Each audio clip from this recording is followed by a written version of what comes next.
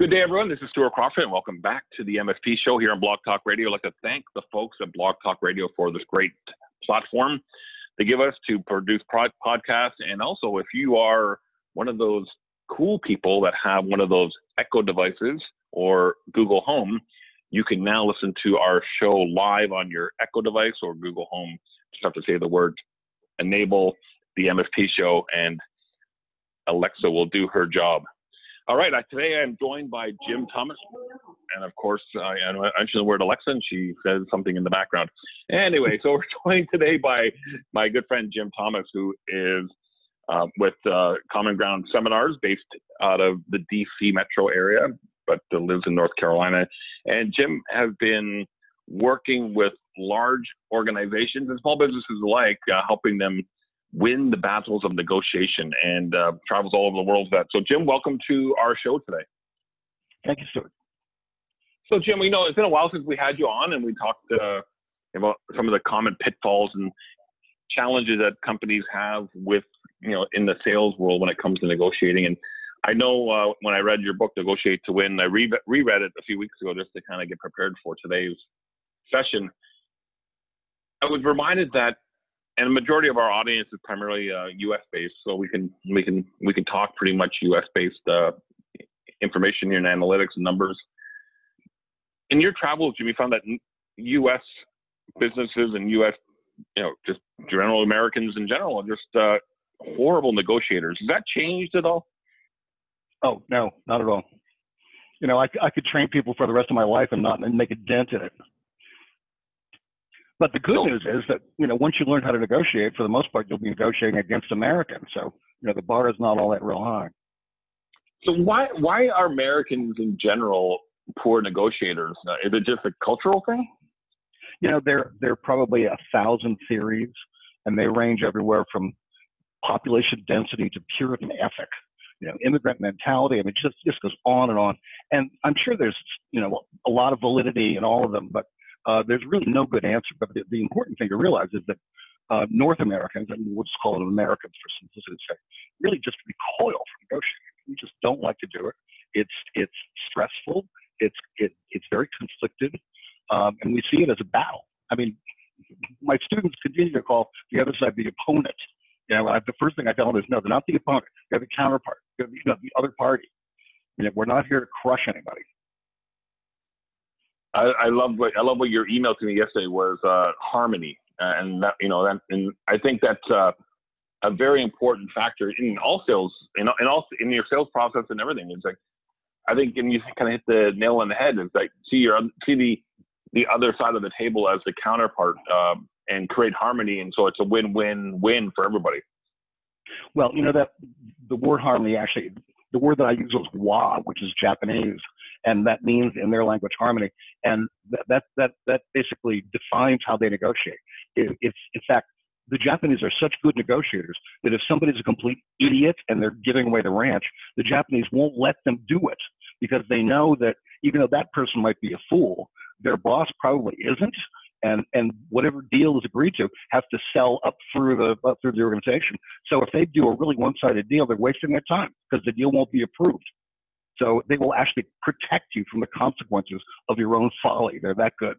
Now, we're not talking 50-50 deals here by a long shot, but still they're very attuned to the other side's need to come away with something that they can be proud of. So, Jim, the majority of our audience is IT professionals, owners of managed services businesses, people that work with small and mid-sized companies across the world every day. And, one of the things that we hear from other pundits in our industry is never negotiate on price. Don't lower your price, because as soon as you do that, they'll be after you for the rest of your life on that. Is that typical American thinking that we're hearing, or is there some valid reasons why they may be saying this? Well, I think there's a lot of validity to it, but concessions still need to be made. So make concessions elsewhere in terms of delivery, in terms of deliverables, in terms of other things that are not price related. But yeah, it's there's nothing in negotiating that says never negotiate price, but I think it's a good policy, because you're right, there'll be no end to it. Let me just correct that a little bit. one of the basic principles of negotiating is to trade instead of just give. So if you would say to them, okay, I can lower the price, but in exchange for that, I can't do the following deliverables, then at that point, it's really not a true price reduction. It's simply a restructuring of the agreement. So in your travels, Jim, what are you advising negotiators? I know you have 21 tips, 21 kind of focus areas. We don't have all day to talk about. We'd love to, go through it on detail, but let's pick the top three. What are the top three must-know negotiation tips that you can share so people listening to this podcast and say, I got some great value from that Jim Thomas fellow? Okay, sure.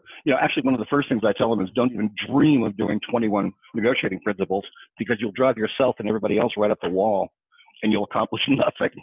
So you really do need to focus. There are actually 6. And if we can squeeze in a couple more, I'd like to get through the basic 6. But before we actually do that, I want to go back to the American thing for a minute. It's important for North Americans, especially American Americans, to realize that negotiating is increasingly important because margins are shrinking, and that you really have a strong, cultural disposition to not negotiate. Now, it's fairly easy to fix, but a lot of the things that we're about to talk about are very counterintuitive for Americans. In other words, if we do what we're naturally inclined to do, we're going to do exactly the wrong thing. In fact, of the 6 really key principles, 5 of them are totally counterintuitive to Americans. So that's where the challenge is. Intellectually, it's very simple. These are not hard things to learn, but emotionally, they're challenging. Okay, let's run through the critical rules very quickly. Okay, rule number 1 is incredibly simple. It is trade stuff. Rather than saying, okay, get in the habit of saying, okay, if. We could do that, but then we'd need this in exchange. Or we could do that, but then we wouldn't be able to do this thing we talked about earlier. So every concession made should have at least an asked for trade-off. Now, so that, in your book, Jim, you call that the Japanese yes, which I share with a lot of people, which for some people, when I tell them that, the light bulb goes off. Well, Japanese yes is your basic trade. Then a Japanese no is a trade, but the if that you're asking for is patently unreasonable. So that's the way that the Japanese say no without saying no directly, because that's right. Japanese no. I said Japanese yes, but yeah, Japanese no. You're correct. Go ahead. Well, yeah. Well, Japanese yes is just a basic trade. Sure, we can do that, but then we did this from you. And for example, if you're doing a price concession, you're offering to do it for 10,000. And they say, we need a better number. And you go, okay, I could do 8,000. What that does is it destroys the credibility of your previous position, because you've given a $2,000 concession in exchange for nothing. So what that means is your $10,000 offer was nothing more than a bluff. On the other hand, if you say, well, we could go from 10 to 8, but we would need, we'd have to make these other adjustments elsewhere. Now, even if you don't get that trade-off, nonetheless, it protects the credibility of the concession you just made. But the Americans, we don't like to trade. For us, that looks like kind of like used car sales stuff. All right. Rule 2, the idea is you're supposed to start assertively. Your initial proposal, whatever comes out of your mouth or in writing at the outset of the discussions, should be somewhat more assertive than you're actually planning on winding up with. Because the other side is going to try to get concessions from you, and this allows you to make concessions without it sort of coming out of your hide. It lets them save face because they can go back and brag about the concessions they got, but in reality, you just built those things in, planning full well to trade them or give them away. So now back to the counterintuitivity thing. Americans, if we want X, we ask for X, and that's the way John Wayne does it. But the problem now is, if you open with exactly what you expect to get and won't accept anything less, you now present the other side with 2 choices. Either accept your offer without any face-saving concessions and thereby lose face, or deadlock. That's it. Those are the only choices. So good negotiators put a little kind of padding, if you will, into their initial proposal. Yeah, the other side will probably reject it. That's fine. In fact, I don't want the other side to accept my initial offer. That's a terrible feeling. You put on the table what you thought was a nice assertive offer, and the other side goes, done. It's like, what about this didn't I understand? Usually I go, oh my Lord, what did I just leave on the table? Yeah, exactly. Right? And it was a lot. is that, that you never accept the other side's first offer in a negotiation, ever. I mean, it just drives people crazy. So the second principle is start assertively. Don't start with exactly what you expect to wind up with. The third rule is the hardest one, and that involves something called an envelope. And over the years, I've probably had 5,000 people, probably more than that, tell me after some workshop or some speech that the envelope concept is what really nailed negotiation for them. And once they started thinking in terms of an envelope, it all kind of came together. An envelope, very simply, is the opening, target, and bottom line positions on each issue that you anticipate will be negotiated. So the opening is your start assertively position. The target is where you actually would like to wind up at the end of the day. And those should be different positions, by the way. And the bottom line is the absolute minimum you can accept on that issue, short of which you must deadlock. So the idea is I open at my opening and then I cruise down toward my target position, trading things as I go, and hopefully wind up there. And if I can't, then I very reluctantly go down below my target position, if necessary, all the way down to my bottom line. And planning, if I have to go to my bottom line, to arrive there at just about the deadline of the negotiation and not a minute before. So now, go ahead, Stuart. No, I was just saying, do you see sometimes, Jim, that that people rush right to the bottom line and just to get the deal done, they just kind of say, okay, well, he's not going to accept X, so I'm just going to offer the lowest I can do. And they use words like, okay, I'm going to give you the best deal I can. Don't tell the boss or he'll kill me. Well, if you like that language, you can use it, but just use it with your opening, not your bottom line. Yeah, salespeople, especially when they're compensated on volume, not profit, tend to go directly to the bottom line. And what I try to teach my customers is that I want you to have a culture of negotiating within your organization.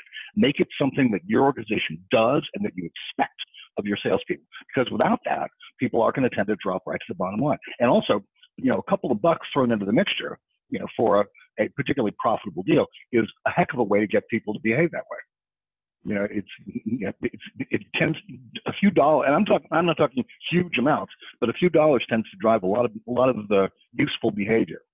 And again, negotiating is not easy for a lot of people. It will never be easy, and probably it's not going to be fun. So, you have to teach people how to do it and incentivize them when they do it well. So anyway, back to the envelope thing. So the idea is that a good concession pattern takes you about halfway from wherever you are to your target position. So you got to have a target or you can't actually do a concession pattern. So assuming that my opening is 300 and my target's 200, a good concession pattern would sound like 300, 250, 225, 212 and a half, etc. So my largest concession is the first one, and everyone after that gets radically smaller. Now, in practical terms, the typical commercial negotiation generally has three or more concessions. So a three-move concession pattern would be great big initial concession, medium-sized concession, and then little tiny concession as you come up on your target. And that's as complicated as it needs to be. Now, instinctively, we tend to make little tiny concessions at the outset. And if you do that, there's no way you can establish a readable concession pattern. Another point is you never want to make a larger concession than anything you made before, because now you're raising the other side's expectations. So every concession made should be sharply smaller than the concessions that preceded it. And the only way to do that is by training. You just have to train yourself to do it. There's a formula called the rule of halves, which says that you get a pretty good concession pattern with each move that you take is about halfway to your target. And that, talk about counterintuitive. That's exactly the opposite of what we're naturally inclined to do. All right, fourth principle is something really simple, something called crunching, which is just simply a statement. We're having a fence repair, a gate repair downstairs, and the initial proposal was $1,000 on the gate, which is probably fine. But I said to the guy, we need a better number, sharpen your pencil. That is what's called a crunch in negotiating. And the guy said, okay, we can do it for 800. I said, I'm still looking for a better number. And he said, all right, 700. So, and that was the entire negotiation. I crunched the guy twice and I went with the final number.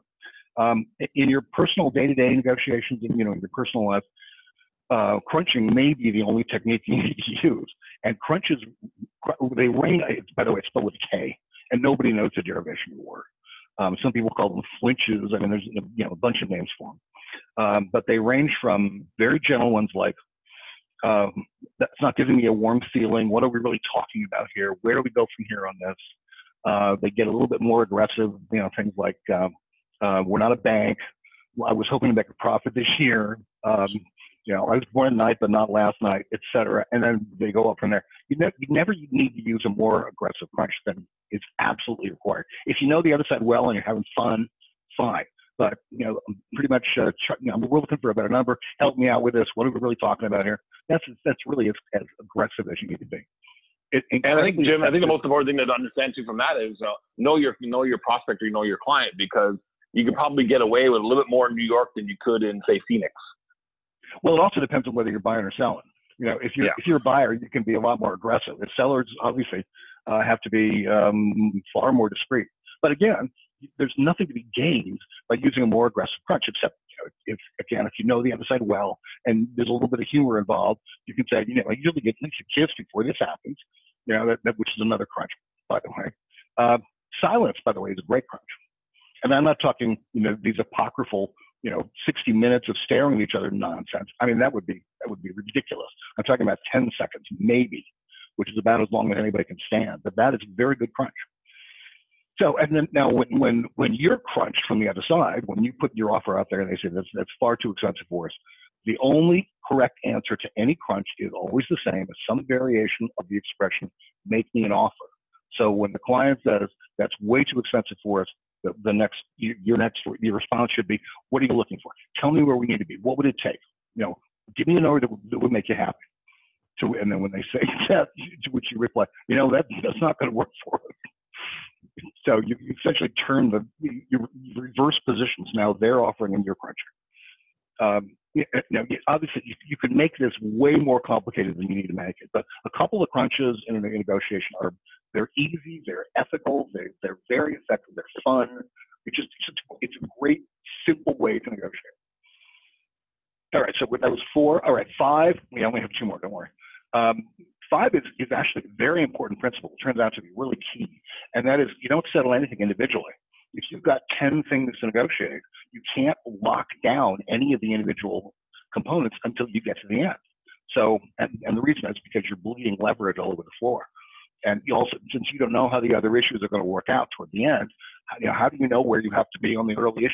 So you can reach tentative agreement. So, price typically comes up early. So, so the customer would say, okay, so we're agreed on price, right? And your response would be, it looks okay.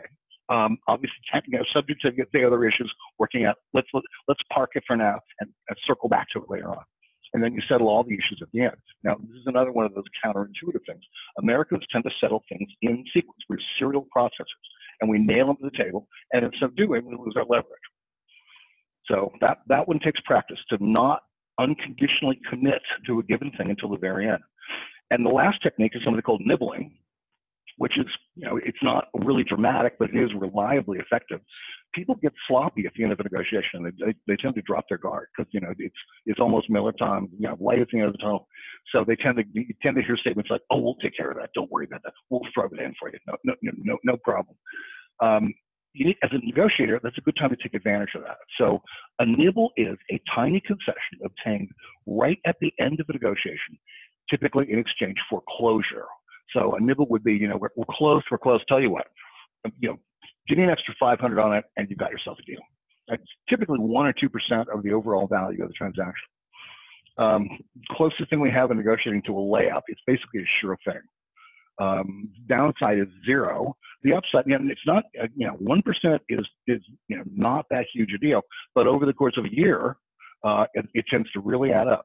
Also, if the other side's feeling a little bit concerned about how well they did, believe it or not, nibbling tends to suppress that. And because, what you're saying is, I need this extra little thing in order to make the agreement marginally tolerable, the message it sends is that you did a good job. So I know that sounds a little self-serving, but it's true. So not only do you get the 1%, you also have a counterpart who feels more confident in the outcome of the deal. Gotcha. Right? Good stuff there. So I really like the crunch, and I really like the nibbling. I think those are 2 very effective strategies. And I think I think the next question I want to ask you here, Jim, is, this is all great. This is all fantastic. But most of the people listening to this show today are going to be on the, being negotiated to side of the table versus, doing the negotiation. So what tips or strategies can you share for, to maybe a new or developing sales professional to, stop them from selling the farm? First of all, do an envelope and follow it.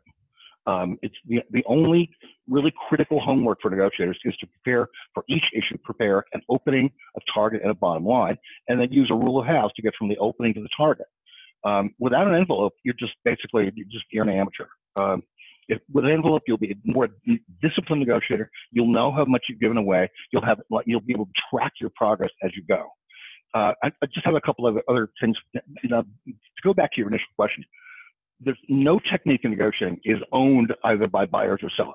Well, I take it back. Let me correct myself. There's a very minor principle about trying to get initial offer from the other side. So, try to get the other side to open first. If you're a seller, you're going to be opening first. I mean, so it really doesn't even apply to a buying-selling relationship. So that's the one thing in negotiating that belongs to one side or the other. The other ones are simply a matter of intensity and degree. Obviously, buyers have to be much more circumspect in the kinds of things they can do. Sellers can be as aggressive as they want, and they can use whatever crunch comes to mind, and they can get away with it. So that's really the only difference.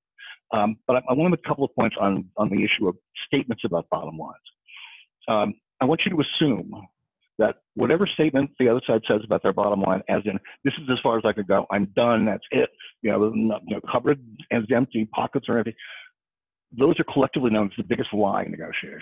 And if you believe the other side's declaration that they are their bottom line, they could beat you every single time.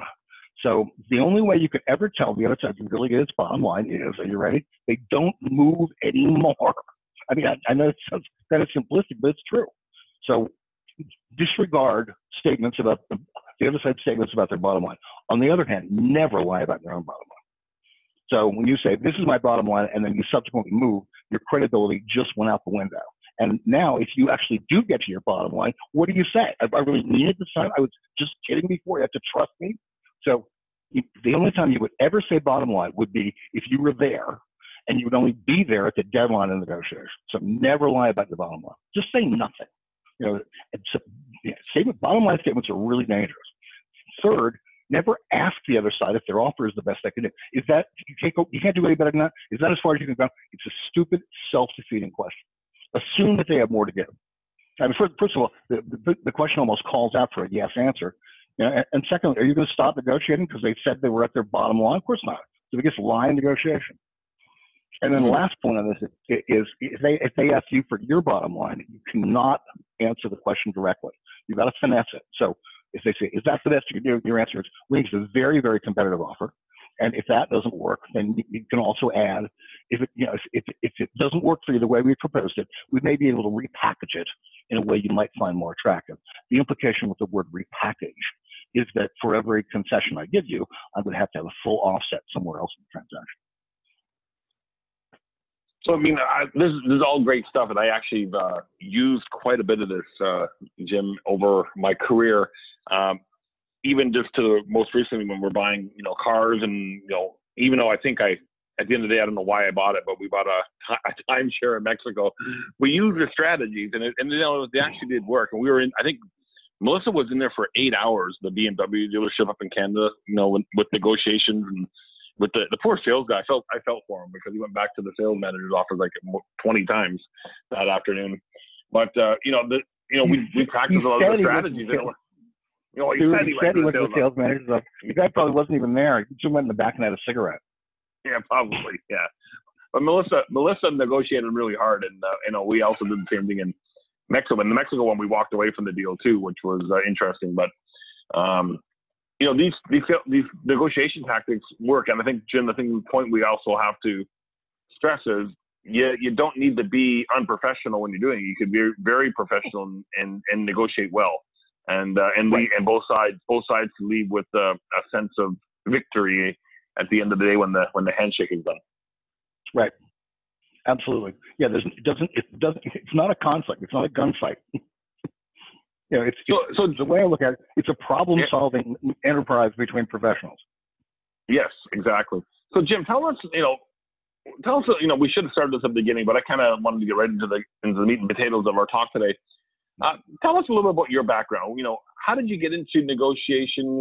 What were you doing that said, I maybe should teach people or consult with people so they become better negotiators?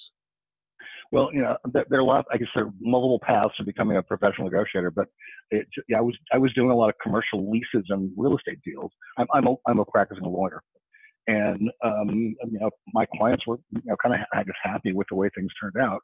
So, and at that point, and I realized I was still kind of winging it as an amateur. So I decided I was going to really study it and really learn how to do it well. And that was sort of the rest, as they say, is history. I was on the American Intermediate Nuclear Forces negotiating team that worked out the first nuclear arms reduction deal with the former Soviet Union, to give you some idea how long ago it was. And I was on that because I helped open the first Burger King in Moscow. So I had some commercial negotiating experience with the Russians, and I was brought in as a minor functionary, and that went well. And that kind of made my reputation as a negotiator, as the Russian thing. And in the book, I wrote that book 10 years ago, Negotiate to Win, and the plan was it was going to sell about 10,000 copies. It would just basically make back its cost, and then HarperCollins would have it in its catalog. And now it's over 1 million in hardcover in English, and it's in 18 languages, and it's a bestseller in 13 countries. So it's like this thing's a cult. There are companies now that require all their new hires to read that book, and it's hard for me to get into that kind of cult guru status because I know myself too well. It's like I know the author; he's not that cool, but so the book, but they want you to play the part, and it's hard to do it. I've loved too much self-deprecating humor, which they don't want to hear that. So anyway, it kind of fell into it. Some people really study it and they become like these kind of academic negotiators. But for me, it was just a matter of kind of trial and error. In fact, the dedication of my book is to all the clients at whose expense I learned my craft. So Jim, we got to know each other very well over the last few years, and from everything from sitting down watching Peyton Manning on the Super Bowl to having dinner in Myrtle Beach, it's been great. And I value our relationship. Jim, in closing today, if a managed service company or an IT service company listening to this podcast wanted to get in touch with you and wanted to learn how you can help them with their sales forces become better negotiators, what's the best way for them to, besides buying the book and starting that way? Do you offer consulting services to smaller businesses, or you kind of we do. Yeah, we do training, we do consulting, we do one-on-one coaching, we do small group coaching. And we guarantee that the cost of the training or coaching, you'll recover within 2 weeks, or you get your money back. And in 25 years, I've never had anybody call me on that guarantee. So the recovery time on it, first of all, the cost is, I think, very reasonable, and the recovery time is very quick. It's Common Ground Seminars it's the website, commongroundseminars.com, I think it is. My email is hagler@erols.com, EROLS, and you can always get a hold of me there as well. Great, Jim. In closing, any last minute tip or little nugget of advice that you can share with people as we wrap up today? Yeah, don't negotiate most things because you'll drive yourself crazy on everybody around you.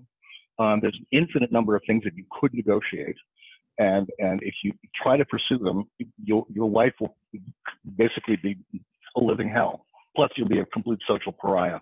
So you need to focus on where the money is, obviously at work, or where you want to entertain yourself. And then for the most part, let the rest of it go. And then accept the fact you're going to make mistakes. The perfect negotiators have shown up yet. And I don't fault people for making mistakes. I fault them for repeating the same mistake. Generally, it's going to be one of three things you did wrong. Either you didn't start high enough, didn't start early enough, you forgot to trade, or you made too big an individual concession. That's 95% of the time it's going to be one of those three mistakes. And also remember, against Americans, so you're going to do and don't do what Harv Ecker made us do one time in Orange County, California, Jim. You'll like this. We went to his not the Secret of the Millionaire Mind, but it's one of his follow-up trainings in Anaheim, and he had everybody in the conference. Must have been 2,000, 3,000 people there. As a lunchtime challenge to go out and negotiate in the community. So all these 3,000 people went out to Target, Walmart, and started negotiating in Target and Walmart. And these poor people at Target and Walmart are going, everybody's negotiating because they found a defect in the zipper, so they want to get $5 off a bag. I don't think you need to worry about negotiating at the local Target or Walmart, right? Yes, your basic train wreck. No, have some dignity about that. Don't negotiate at the grocery store. I mean, you could, but I mean, just have some. Don't negotiate at a restaurant. Leave the poor waitress alone. Have some basic dignity about this. Absolutely, Jim. That's thanks for joining us today. Common Ground Seminars, folks, is his website. Go and check it out if you want some help with negotiation and get your sales processes nailed down. Jim's Negotiation to Win book is a fantastic read. You can pick it up at Amazon, probably through the website. It's downloadable through Audible on an audiobook. You can get it almost everywhere. I've read it on paperback, and I've also listened to it in the car as I've been driving across Florida lately, going to Fort Lauderdale, the airport, up to Orlando. It's a great, easy listen, great, easy read. Got some really good, valuable advice in there too. So Negotiate to Win is the book. Common Ground Seminars is the website. Jim, thanks again for doing this. I really appreciate everything you and Jackie do for Eulistic, and I wish you the best of luck. And I'm sure we'll be revisiting this topic again in the next little while as our podcast matures as well. Great. You're very welcome, Stuart. Thanks, everyone. We'll see you next week. We're going to have Carl Dixon on. And Carl, for some of you may not know who Carl is, but he is the former lead singer of a band, a hard rock band in Canada called Tony Hatch, but also claimed the fame. He sang for the Guess Who for 8 years in the 80s. And Carl's going to be joining us today or next week. He's going to be talking about his life and everything that happened with him, and it's an interesting story. So stay tuned for this. Jim, again, thanks for doing this. Do my best to Jackie, and everyone will talk to you all next week.